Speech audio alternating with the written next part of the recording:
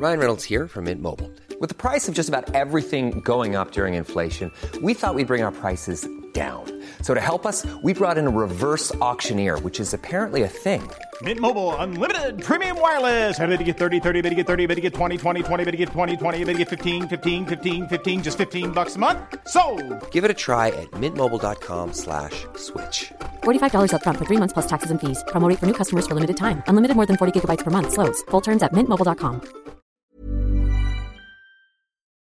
We acknowledge the traditional owners of country throughout Australia and recognise their continuing connection to land, waters and culture.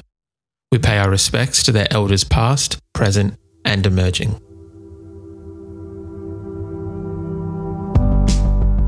Welcome to This Song Is Yours, a music podcast where we chat to a new guest each week, talk about their life and creative endeavours, and talk to them about some of the music they love.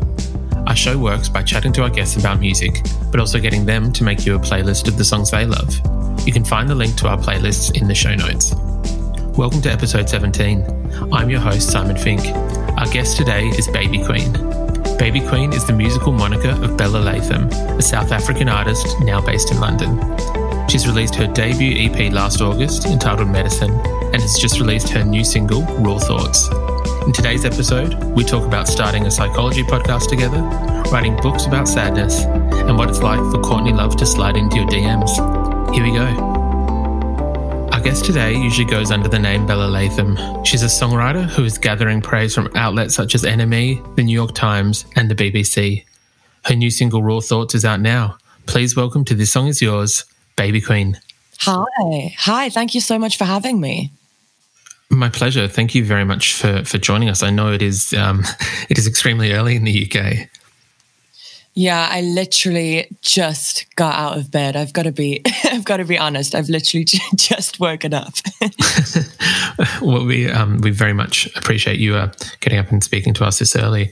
I wanted to start our conversation talking about your fans. I know that you have some very devoted fans in what I believe you call the Baby Kingdom.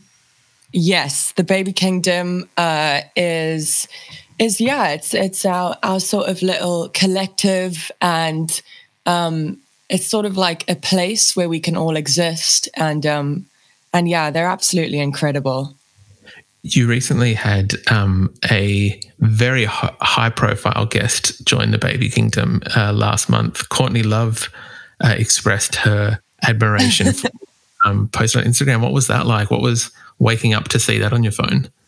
She did. Yeah, it was crazy. I was actually, I had just gotten out of a cab to my manager's house, and I got a notification on my phone that Courtney Love has tagged you in something. And I was like, what?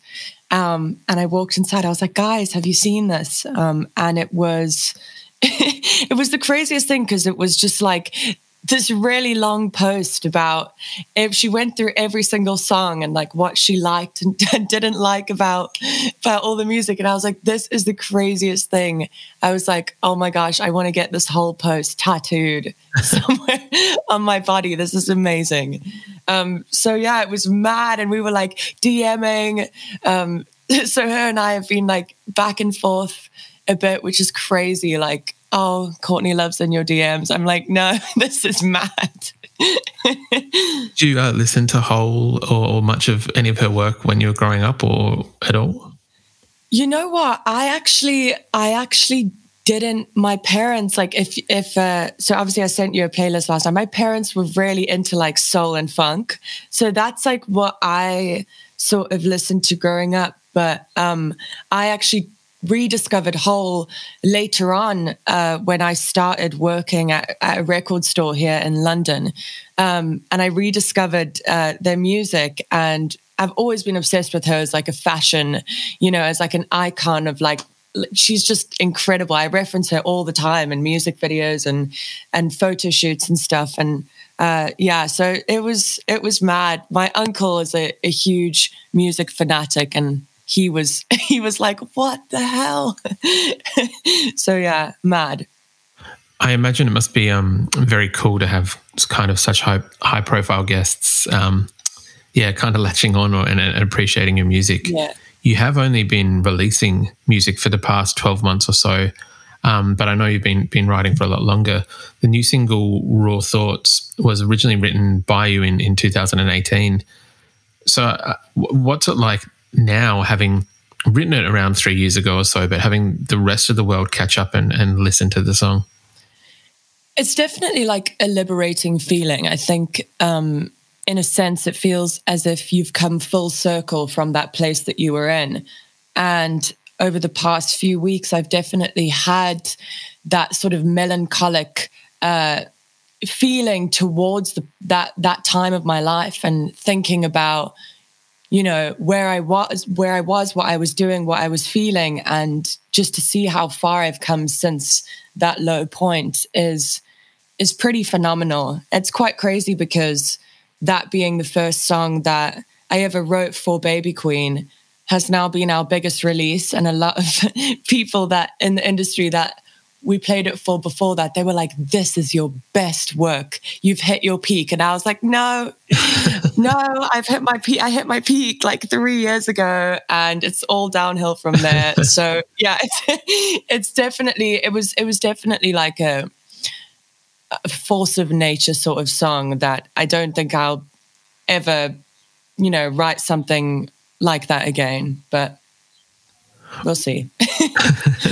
The song you wrote after, please correct me if I'm wrong, you wrote after a big night out and kind of coming down a little bit and putting those kind of obscure thoughts into a song. What drove you to put music to it? I guess a lot of people have weird thoughts when they are in that situation. What stood out to you to be like, let's put music to it? Well, I think it was like the first time that I'd gotten really, no, that's not true, but it was definitely the most messed up that I'd gotten since this breakup. I was actually sitting in this exact place that I'm sitting right now, on this table that my laptop is on right now, and I was sitting here, and it's crazy because now when I get really drunk, like when I'm super hungover, the last thing I want to do is write a song. Like I go straight to bed, order delivery. Do you know what I mean? But I think I don't know what it was. Like I just felt I felt like I had to make something good out of that experience, because I think I felt guilty to a certain degree for sending it so hard. And I felt bad, and I felt like a bad person, which I often had that like feeling of just being a bad person if I went out and got really messed up. But yeah, so I think I just it was almost like word vomit. I always describe it like that because those lyrics for the verse just came out. Like it's, you know, I often spend hours and hours cracking away or like literally smashing my head against the wall trying to make a song, and this one just came out. So yeah, it was crazy. Was there much left in terms of I guess like coming down or having a big night out? Thoughts in those moments can be quite prolific, and then in the next morning it's like a complete maze. In terms of what was the draft to the finished product, was most of the song kind of finished as it came out? No. So basically, I'll post it one day somewhere, but the demo that I made of this song is very different to what it ultimately ended up becoming.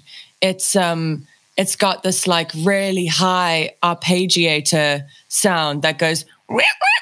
It was not it was not what it is. I think my producer basically stepped in and sort of salvaged it from, you know, where it was and what it was, which was kind of like a bit of a cacophony of sound.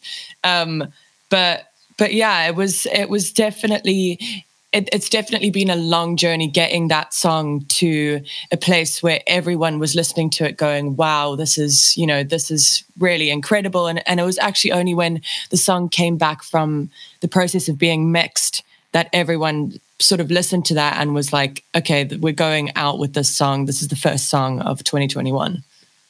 How often do you find like that when you start a song or when you've completed a song for yourself that it changes in those processes from draft to recording to meeting with a producer, and I guess, from how many stages does it usually go? Yeah, so there's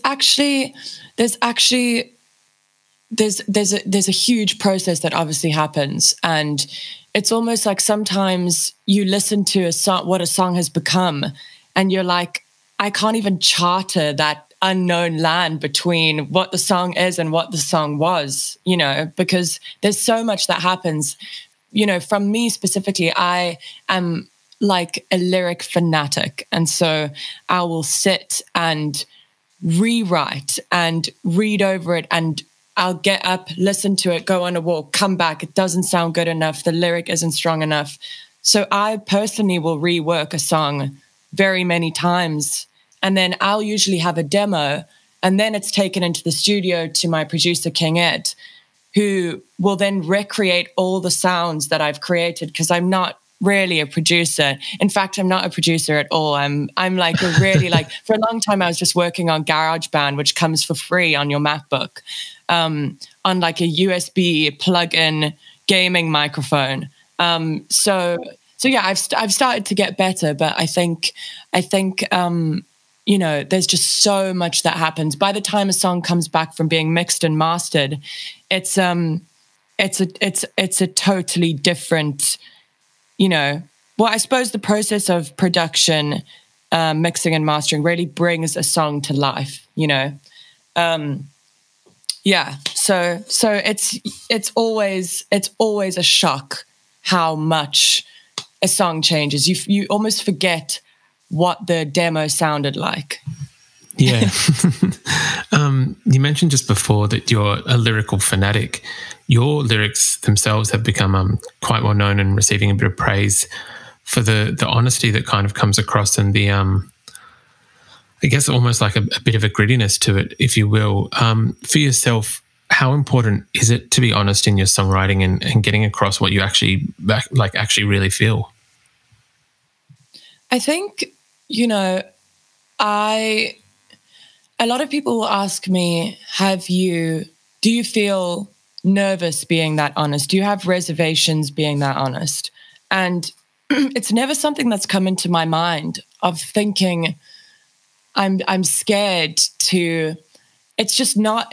For me. It's just what I do, and I think I often say when I actually wrote Raw Thoughts, which, as I said, was the first song that became a Baby Queen song, I discovered this sort of satirical, cynical, very, very negative, jarred voice, inside of me that I began using.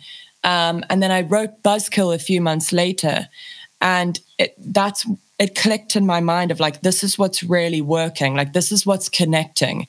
The more honest I'm pushing this, the better, people in my team and people in my family are reacting to what I'm doing. And the more I feel like it's something that no one else is doing. And so I pushed that because that was what I knew I'd landed on something. And I was like, I need to, this honesty thing, this is where it's at. This is where it's happening. So it's incredibly important. I think that a lot of what I base the sort of philosophy of the Baby Kingdom on is, I want other people to feel less alone when they listen to my music, because I can mirror what they're actually thinking, not what they're thinking on the surface and what they, a pop song is for a long time, pop music was just regurgitating other pop music, saying what you thought pop music should say, instead of what people are actually thinking, which, people are thinking complex, difficult, people are thinking what I'm saying, basically, but no one else is saying it. So it is, some of your lyrics are, they're quite intricate and detailed. It's not...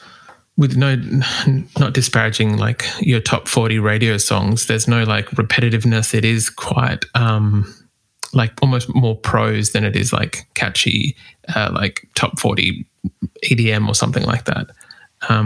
Yeah, it's like it's more like poetry, you know, in its structure, and like it's more like very contemporary poetry when I write it. I'm that obsessive over every single line having a purpose, you know what I mean? So it's that's exactly what it is. In terms of poetry, I did read very recently that you're writing a book on sadness. Is that correct? Yes. I am. It's the lamest thing ever. Like, I'm literally like, oh, what's your book about? Sadness. Yeah, it's just about sadness. With that, and I think it kind of ties into the lyrical content of your songs, do you think that this, maybe not fascination, but addressing sadness is kind of this similar thing where people look at it as a bad thing, but it's good to actually address some of those topics that people feel underneath the surface, not just on a surface level? I think that for me, it was sort of essential to being able to keep going. I was so sad for so long. And, you know, I have depression, so it's something that I sort of vacillate in and out of. You know, you can have like a depressive episode and be sad again. But I think that where starting to create this book came out of, and a lot of what I sort of explored in my writing, which obviously bled into my music, is trying to understand. That's what this book is. It's basically trying to understand why I am just sad, because I have an older sister who, for example, her most listened to song in 2019 was like Shawn Mendes and Camila Cabello, and mine was I See a Darkness by Bonnie Prince Billy. And I was like, what is going on here? Like, why am I like this, you know? Very different songs. For a long time, I thought like, you know, am I sad because I'm like too clever? And then I was like wanting to tell myself that I was too clever, but it's not true. Like intelligence doesn't mean that you are sad. So, you know, anyway, it's so fascinating, reading into it and learning more about, you know, psychology. I find psychology fascinating. So I could go on forever, but I feel like this is not a psychology. We experienced just a minor bit of technical difficulties in today's podcast, with the rest of that answer being cut off. Bella and I were able to find out where the audio had stopped, and we started the conversation again.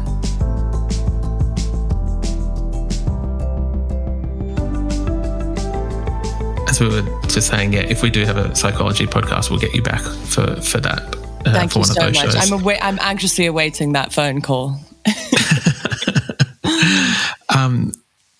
So for yourself, you've been writing songs for a while, but you were signed in 2020, which is a kind of a hell of a year to be signed to a label and start coming out as an artist. What did you find the experience like in terms of, I guess, from working on music for years, and, you know, it's always the dream to get signed, go on tour, do those kind of things. What was your experience like in 2020 when a lot of those were by Zoom and there's no touring? And I guess, what was that kind of like? It was... Hiring for your small business? If you're not looking for professionals on LinkedIn, you're looking in the wrong place. That's like looking for your car keys in a fish tank. LinkedIn helps you hire professionals you can't find anywhere else, even those who aren't actively searching for a new job but might be open to the perfect role. In a given month, over 70% of LinkedIn users don't even visit other leading job sites. So start looking in the right place. With LinkedIn, you can hire professionals like a professional. Post your free job on linkedin.com/people today. Millions of people have lost weight with personalized plans from Noom. Like Evan, who can't stand salads and still lost 50 pounds. Salads generally for most people are the easy button, right? For me, that wasn't an option. I never really was a salad guy. That's just not who I am. But Noom worked for me. Get your personalized plan today at Noom.com. Real Noom user compensated to provide their story. In 4 weeks, the typical Noom user can expect to lose 1 to 2 pounds per week. Individual results may vary. It was strange, but at the same time, it's the only experience that I've had of it. So it's not like I'd had something to compare it to, or like I'd been signed for a year before that, and then I had this new, this has been my experience. Like, my experience of being a signed musician has been being a signed musician in coronavirus times. I mean, like, I signed my record deal over Zoom with like 50 people. And the contract, I was like in my family's house at the kitchen table. So, you know, and then the first music video was shot in my flat. and, you know, the first time I actually came out of lockdown, we were shooting the second music video, and I came onto this massive set, and I had no idea what it was like to be signed to a major label. You know, I had no idea. Like, I had no idea that I would get to the set and they would be like, can I get you anything to drink? Like, do you want, like, Baby Queen wants a cigarette, baby? And I was like, what is happening? This is insane. But yeah, I think it's definitely been, as I said, it's my only experience of it. So, I mean, it's horrible to say, but I had an amazing 2020 in the depth of all this horrible stuff that's happening in the world.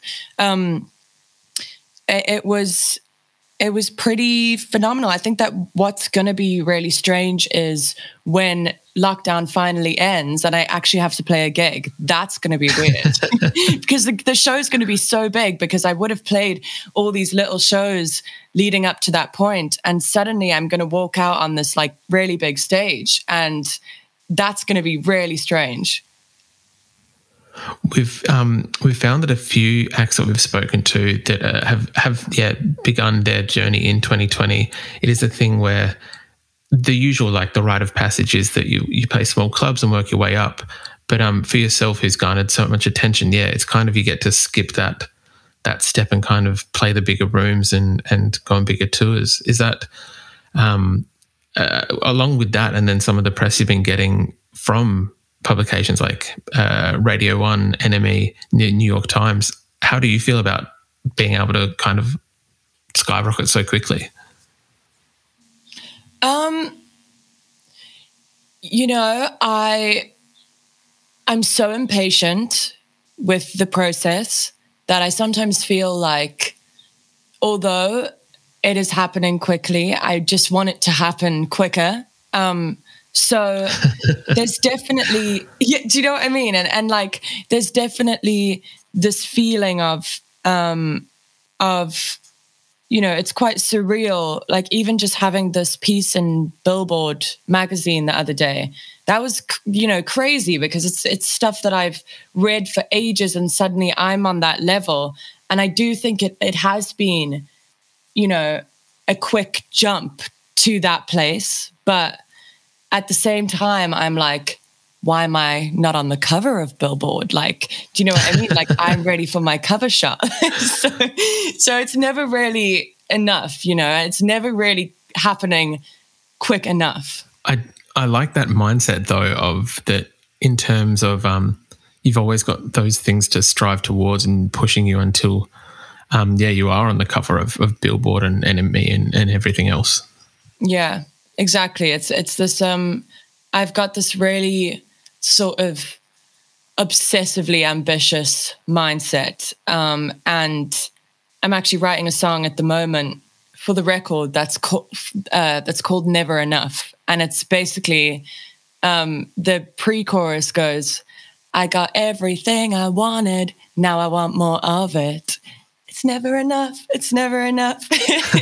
Because it is never enough, man. It's never enough. Like, we're never satisfied as people. Think that, like, as soon as we get one thing that we want, we're like, cool. That feels normal to me. It no longer feels like this big dream, because you've done every step in order to get that thing. And it just feels like the next obvious step. Yeah. We're back in psychology world now. How do I I know we did. I wanted to talk about your virtual tour with Youngblood, because although not out on the road, you did get to play some shows with Dom. What was that like? And I know you also did have him on the Baby Queen show, but we'll come back to that in a second. Yeah, it was amazing, man. I think it was weird filming those shows because it was sort of a hybrid between shooting a music video and playing a live show, because obviously you don't have an audience. And then you have all the production team, the lights, and it does feel like a music video, but you actually have to sing as well. So yeah, I mean, it was incredible. I think that the feeling when those shows finally aired, and people were watching that, I actually felt like I'd just gotten off stage. I had that adrenaline rush. And it was like, I was in my family's kitchen and I was like, oh my gosh, like I can't, like I need to lie down on the floor. I was like in the fetal position on the floor because I just, like, I was like, I don't know what to do with all this energy. But yeah, so it was a pretty phenomenal experience, actually. It's probably the only time that you'll be able to watch yourself on stage. When you're actually on stage, you know. Now, you did have Dom on the Baby Queen show on YouTube. I guess, was that born out of wanting to continue to create while in lockdown and being unable to to play shows? Yeah, I think basically, you know, we've continued sort of making that show. I think because the fans of, you know, the Baby Kingdom, they really love it when something like that comes out, and it just brings them happiness. And I think it brings us happiness to be creative and make stuff. And, you know, I really like to perform and do the whole, hello, it's me. So, you know, that was really nice. And having Dom on, I'd just seen him a few days prior to that, because we did like a double cover of Dork magazine. And I just seen him as I was leaving my shoot for it. So yeah, we didn't get to speak for long. So it was nice to jump on the phone and just have a little chat. Cause I met him like ages ago, like before I was Baby Queen. I you know, ended up on a night out with him in Camden, very drunken night out. So it's weird to like, oh, hi, Baby Queen. But like, do you know what I mean? Like we never met like when I was Baby Queen. So it's weird. It's sort of like, yeah, I'm still trying to deal with this identity crisis of Bella versus Baby Queen. I don't know who I am. I imagine that will continue as your career kind of continues to change and grow. Bella, are you happy to talk about the playlist you sent through? 100%. Let's get into it.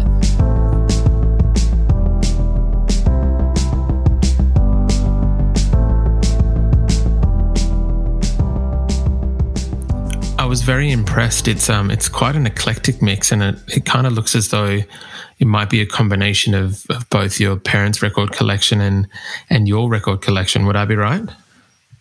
Yeah, it's basically my dad's music and then what I sort of began to discover. It's very different as well. Like, you know, I sort of like was like, okay, I'm going to listen to something different. I'm going to listen to like more emotional.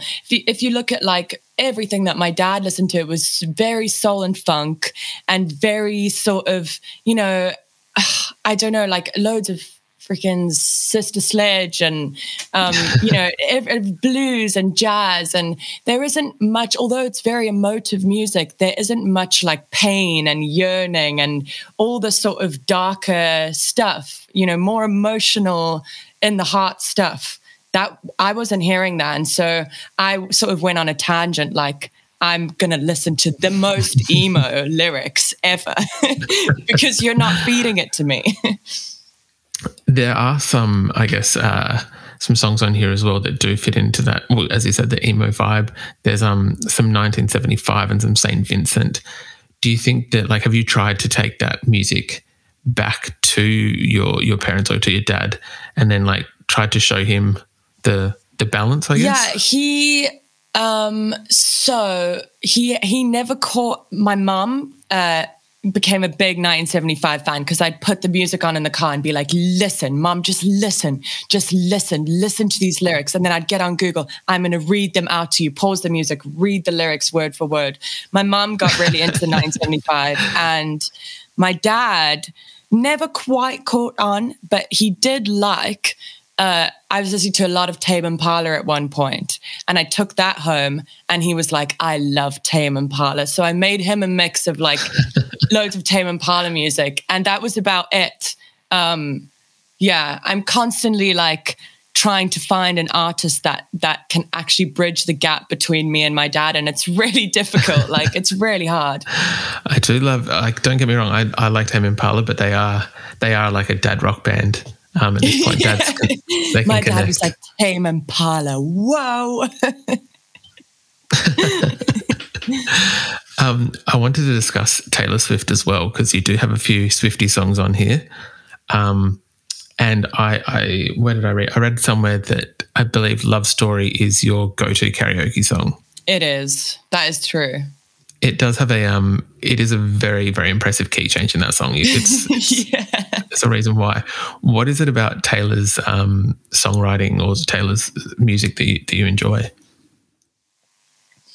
I think Love Story was the first Taylor Swift song that I heard. I came home from school one day and the music video was playing on the television in my living room. And I was like, what is this? What is going on here? Like, who is this? And she was sort of, 19 and, oh, sorry, someone's just texting me. She was 19 and singing the song. And I was like, this is interesting. And I very quickly got very obsessed with her because she was this young girl that was sitting in her bedroom writing songs on a guitar and all of a sudden playing in front of these massive crowds of people. And I looked at her and I thought, I can do this, And I think what it was with her lyric is that it was just, she taught me how to structure a song. She taught me how to develop a narrative, how to tell a story.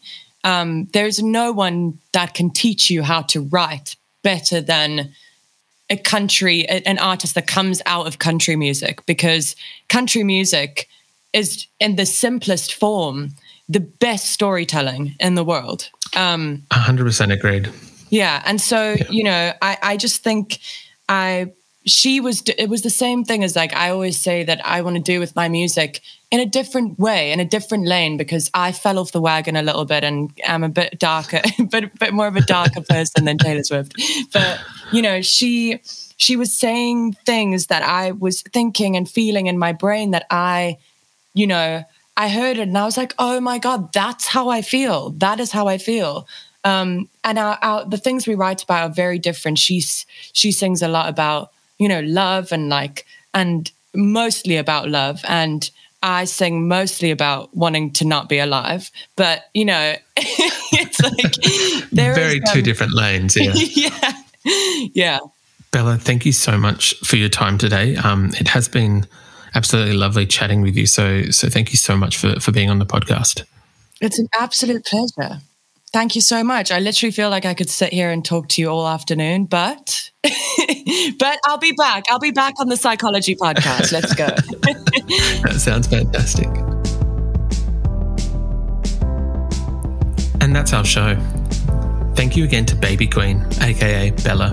Her latest single, Raw Thoughts, is out now. We've included a link to the Baby Queen show on YouTube, along with her Spotify, in today's show notes. We also want to give a quick shout out to Kaylee at Bossy Music for helping out with today's interview. You can find a link to our Spotify playlist in the show notes, where you'll be able to listen to all of Bella's picks. If you like this show, please subscribe wherever you get your pods and stay up to date when new episodes are released. We release new shows each Thursday morning, with guest playlists streaming on Spotify at the same time. You can follow the playlist profile on Spotify. You can follow us on Instagram and Facebook. Until next week, cheers.